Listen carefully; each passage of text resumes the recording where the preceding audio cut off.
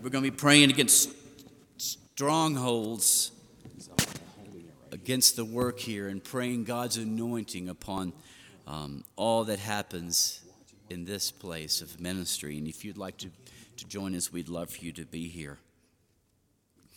Matthew chapter 5, when you begin to look at this passage, it's quite clear that something big is getting ready to happen or getting ready to be said. We have two clues that tell us that whatever Jesus is going to say is extremely important. First of all, it says that he sat down, and that was a sign in Jesus' day that when a rabbi was going to teach in an official manner, he would be seated. Sure, they would teach in so many ways. You could see them talking along the roads with their students, but when a rabbi would sit down, you knew it was kind of like someone coming to this podium. This is official. And then secondly, we read here in the NIV, it says, when he began to teach them, literally translated, when he opened his mouth, which was a phrase in the Greek language that was a common phrase that was used. It wasn't just he started speaking, but that was the way of saying a very dignified speech or dignified utterance was about to begin, what they would call an oracle. It'd be something like, hear ye, hear ye. So, oh, well, we better listen to this. Or when the preacher comes up and says, good morning, church, you know it's going to be a dignified utterance.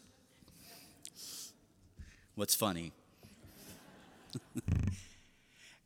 And then you keep reading in the next 3 chapters and you realize why such an introduction is given as we're led into this incredible sermon popularly known of as the Sermon on the Mount, which is the longest recorded teaching of Jesus in the Gospels. It's often called the King's Manifesto, the Magna Carta of Christianity, the core teaching of Jesus on discipleship.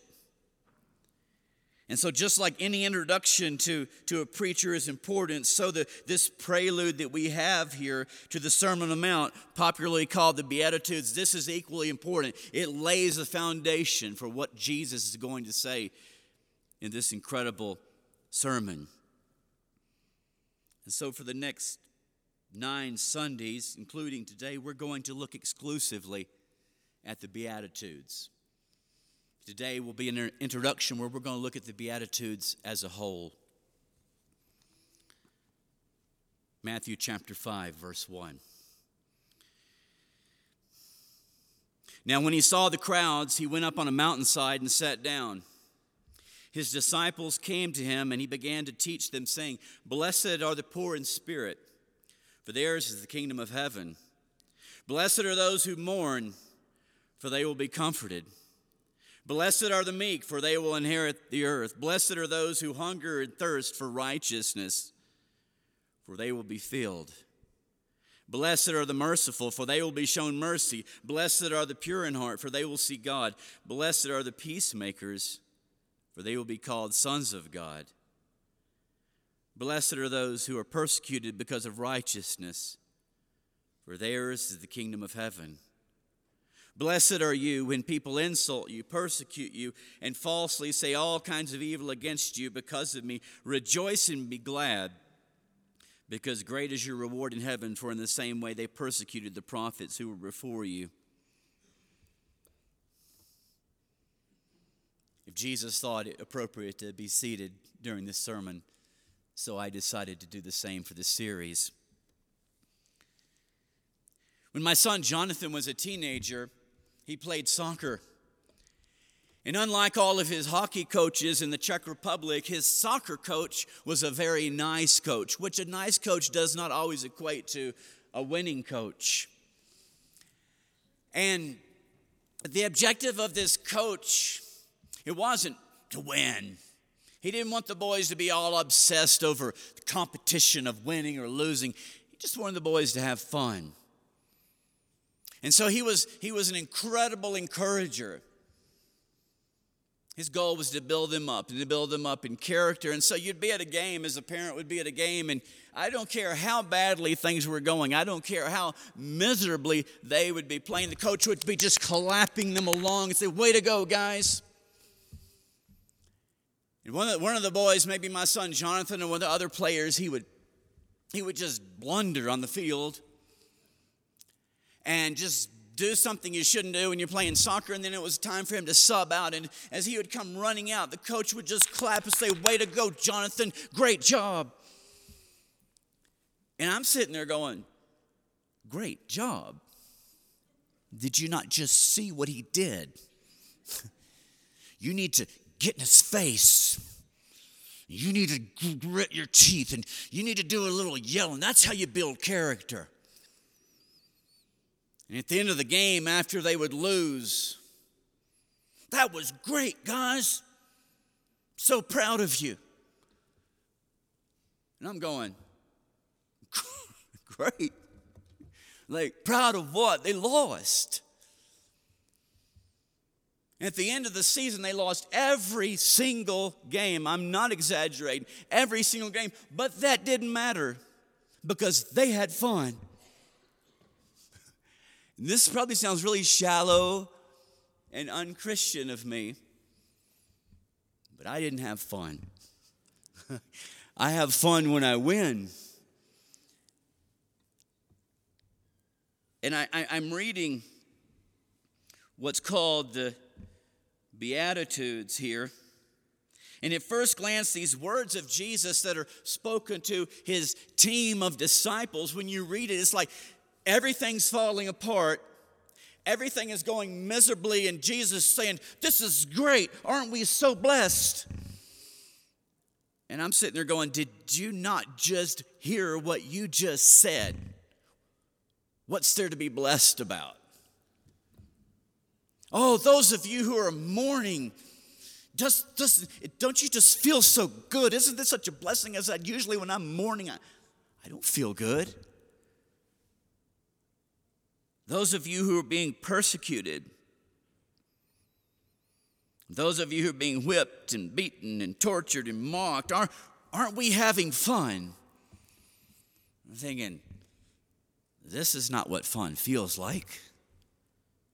Oh no, but what a blessing to be poor. What a blessing to be hungry. What a blessing to be thirsty. And I'm thinking, dude, what planet are you on? And the truth is, he's from a different planet. The teachings of Jesus belong to a different planet than the planet we live on. The manifesto of our King and the principles of his kingdom, they're not of the kingdoms of this earth, but of the kingdom of heaven. And that's a primary theme here in the Beatitudes. Martin Lloyd-Jones is a fantastic, he's died in the 80s, but he's a British theologian. He has a big old thick book on the Sermon on the Mount of the Beatitudes. He says these words: "These descriptions indicate clearly, perhaps more clearly than anything else in the entire realm of Scripture, the essential utter difference between the Christian and the non-Christian." That's what we see here. And as you look at these 8 characteristics which describe life in the kingdom of God, Bob and I were talking, it's like a subversive. It's just all upside down. In these Beatitudes and in the Sermon on the Mount, Jesus contradicts all worldly values and human judgments and the national expectations of the day of the kingdom of God. The teachings of Jesus give us a Christian value system, an ethical standard, a religious devotion. You see this in the Sermon on the Mount. An attitude towards money, an ambition, a lifestyle, and a relationship which is just totally at variance with all that we see in our non-Christian world. And it's here in the Beatitudes, the kingdom is given not to the rich, but to the poor. The kingdom is given not to those who hunger for fame or fortune or success, but those who hunger for righteousness. The kingdom is given not to those who have the strongest armor, the strongest swords, or the biggest tanks, but to the meek. And in the kingdom of God, Jesus tells us those that we would say are the least, Jesus says, oh no, those are the greatest. That humble servant That's the exalted one. And so much of what our world would say, now that's success, that's winning, Jesus would say, no, that's losing. And so much of what our world would say are marks of a loser, Jesus would say, no, those are marks of one who is blessed. And that's a word that's repeated 9 times in this passage that means well off, fortunate, or very blessed. Our world has defined and is seeking happiness in ways that are contrary to where our Creator tells us it's found. Therefore, it should be no surprise when we read the paper and listen to the radio and watch the news, and we hear about the rates of suicide in our nation, in our state, and in our city, and we hear about financial crises and the collapse of families, and we hear of the crime and the 5 people in I don't remember the city in Texas that were killed last night or yesterday, and the chaos and the conflicts. So many of us are so unhappy. The Washington Post recently reported on a survey. They were surveying, and of all the research, they came up with the happiest countries in the world, and of course it would be America, but it's not. Actually, America ranks as one of the lower on the totem poles of those that are happy. We're not that happy of a nation. As a matter of fact, 3 years in a row it says we have decreased in those rankings. The title of the article is interesting. It's Americans are the unhappiest they've ever been. UN report finds an epidemic of addictions could be to blame. This brokenness and this sadness that we see in so many aspects of our society, and sadly, even in the church, it's a result of having lost sight of where true happiness and blessings are found. And the answer is found here in the teachings of Christ Jesus, our Creator, the one who made us, the one who knows how we work, who knows us best. And so we want to spend 8 Sundays together discovering, rediscovering what it means to be well off, truly. What it means to be blessed. What the true source of happiness is, how to find recovery and restoration and blessedness. And it's here in the Beatitudes, a word taken from Latin, which means a perfect state of bliss or happiness. Now, I want you to know, I didn't just randomly go, well, what are we going to do next? We just finished Leviticus, let's do the Beatitudes. It wasn't by random choice or decision on my part for us to study this together, but rather it's part of a larger vision and a larger dream that the leadership of this church is considering. A couple of weeks ago on a Saturday, your shepherds and the ministry staff came together for an extensive time of prayer, and our primary prayer was, God, what's your vision for our family here? Where are you leading us? And so after this time of prayer, it was a beautiful time of prayer. Flowing out of this prayer, we then began to discuss what we believed was the direction God was leading us in. And there were a lot of different ideas and thoughts that were given, but there was one theme that was very dominant. It was said in different ways, but it was basically all of them were saying the same thing. And I was the one taking notes. And so I just pasted in the notes here into my pages here of quotes that were made about where they believed God was wanting this church family to go. And I quote, we need to expand community outreach. We need to become a more diverse and inclusive body. To be comfortable with anyone walking into the building. We need to work with those suffering from addictions. We need a greater commitment of members to evangelism. We need to move to congregational diversity, which matches our community where all feel loved and that is God-honoring. We need to continue outreach to the marginalized, build a culture of inviting people to our assemblies and life groups, helping those who have been hurt in our church culture. Need to be a safe place for people to bring their messes. There's a whole lot more that was said, but did you kind of feel the similarity of those statements? And all of that is related to our elders who they've been praying and dreaming and considering a vision into the future. It's a national ministry that's known of as Celebrate Recovery. Celebrate Recovery is a Christian ministry, and it takes the 12-step program of the AA movement, Alcoholics Anonymous basically, and adapts it to a Christian model, and it roots it in Scripture. And if you look at it, and I'm not sure, more than 20 years, 25 years perhaps, it's been going. It's an incredible program that has been an effective tool of healing, of reaching out to the broken and the hurting in the community, and the broken and the hurting in the church body, and restoring thousands and thousands and thousands of lives. And not only reaching out to others, but it's breathing a life of evangelism and of healing and diversity into local churches who have this ministry. And while we at this point, we don't have a concrete time frame and a concrete plan, this is what we're doing and this is when it's going to be, we just decided let's take steps forward in that direction, steps by faith. God, we don't completely understand it all, but we're going to take steps forward into consideration of this vision. And so we already have 2 small groups in place. They're beautiful. They're meeting regularly, focused on recovery and support and healing.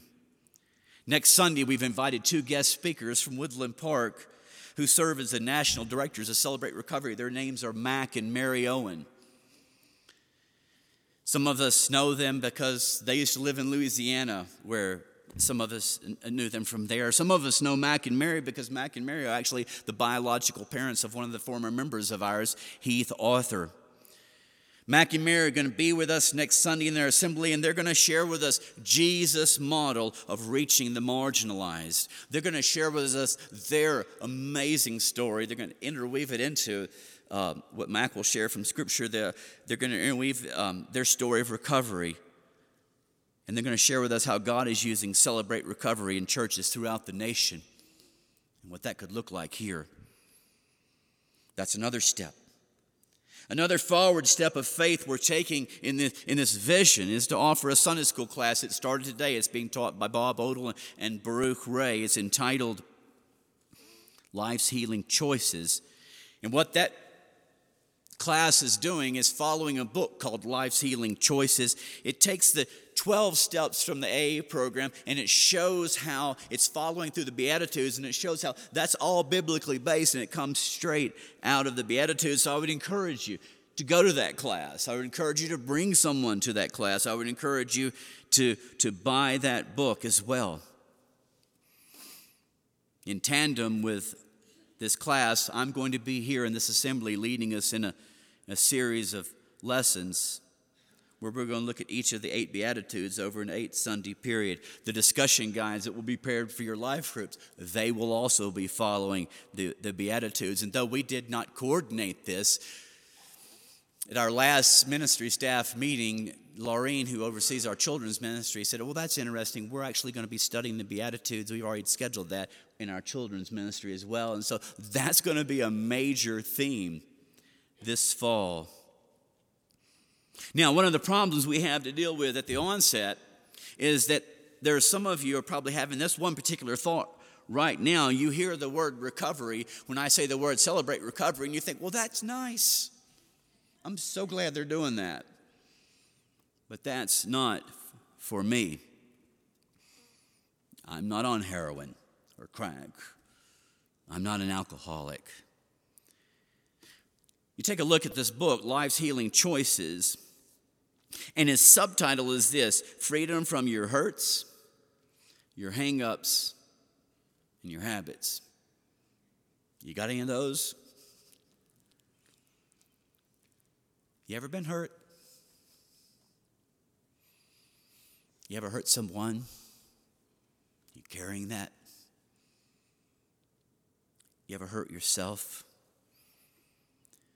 Do you have any unhealthy habits or unhealthy hang-ups? Do you have a problem with overeating? Whoops. Thought he was going to stick to alcoholism. or undereating? Do you struggle with your temper? Or are you just quite consistently very rude? Is it not alcohol, but is it just gossip or complaining or a critical spirit that just seems to have you enslaved? Maybe you're a workaholic. Maybe it's here, a religious legalism. Maybe it's your finances. It's out of control. So what I'm really saying is, do you have sin in your life? And do you struggle with that? Well, if you do, then this class we're having, that's for you. And this series will be for you. And if you say, no, I don't, we have a small group for you. It's not AA, Alcoholics Anonymous. We're calling it LA, Liars Anonymous. You get the point, right? It's the point that Alan, one of my wise shepherds, said to me. I was coming from Mercy's Gate to a governance council meeting, and I was worn out emotionally with so many broken people that we were serving and praying with and hugging and hearing their stories, and I was just wiped out. And I sat down at the conference room and I looked at Alan and I said, man, there are just some messed up people in this world. And he said, aren't we all? All of us are on the spectrum of sin and dysfunction, just at different places. We all need help. We all need hope. We all need freedom in various ways. And so I want to ask that you join us, invite others to participate as we take steps of faith forward towards a vision of us bringing to a greater degree hope and healing to our church body, and hope and healing to our community. My son, I guess you would know, he never became a professional, world-famous soccer player. But looking back on it, I think he did learn something valuable from that very nice coach. I think he learned that there's something more important than winning a soccer game. I can't remember. I know I shared this story with our PPCS teachers, administrators. If I shared it here, just pretend like you're hearing it for the first time. But Jonathan was pursuing a path through high school and into college, which by the time he was finished, it would position him in such a way that we would all stand back and say, wow, you are something else. You have everything. And in the senior year of college, after having read Dietrich Bonhoeffer's book, The Cost of Discipleship, he came to me and he said, Dad, I've made a career change. I'm going to do something else. And I said, well, why? He said, I don't want to wake up when I'm 70, rich, but empty. I don't know what it's going to look like yet, Dad, but I want to go into ministry. And so he went down that path, and 5 years later, he ended up in Saginaw, Texas as a middle school teacher. That's where he is today. And the world would look at that and say, where is Saginaw? The world would look at that and say, middle school teacher? Who is that? The world would look at that and say, a teacher's salary? What is that? Oh, but listen, you ought to call him and just say, tell me a little bit about what you do. And you can see his face light up, even though you're not looking at him, and you can just see his face light up as he's on his way to Saginaw's middle school. He found what Jesus defines as true happiness, true blessedness, and true greatness. My son Jonathan he's well off. I know the world, it has its own set of beatitudes, right? Of where happiness and where greatness is found. But how's that working for us? We live in an affluent society giving us everything we need for happiness, don't we? We have money, we have clothes, we have nice houses, we have ability to travel, we have educational opportunities, we spend billions on recreation. We're surrounded by many opportunities to live out whatever our sensual desires crave. But research says we're not happy. Are you? An article I read some time ago in Christianity Today tells us that current statistics and research indicate that we as Americans are more depressed now than ever before. And this is also in the church, not just them out there. Like, why?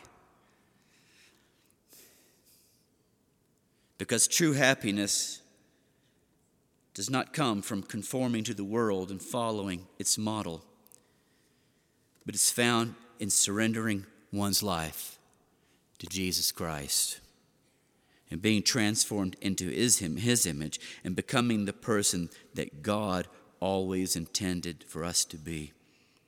It's found in knowing and following the life and teachings of Christ. And the foundation of that Jesus is preparing to teach in the Sermon on the Mount is all the teachings. The foundation of that is here in the Beatitudes. Regardless of your circumstances, regardless of what has happened to you, regardless of what is happening to you, because of some bad choices you've made, or maybe because of some hurtful choices others have made, you and your situation can change. But it doesn't just, kind of like Jonathan was saying, it's not just poof, zap. It doesn't happen like that. It's the result of choices you make. Life's healing choices. That's the journey we're going to take.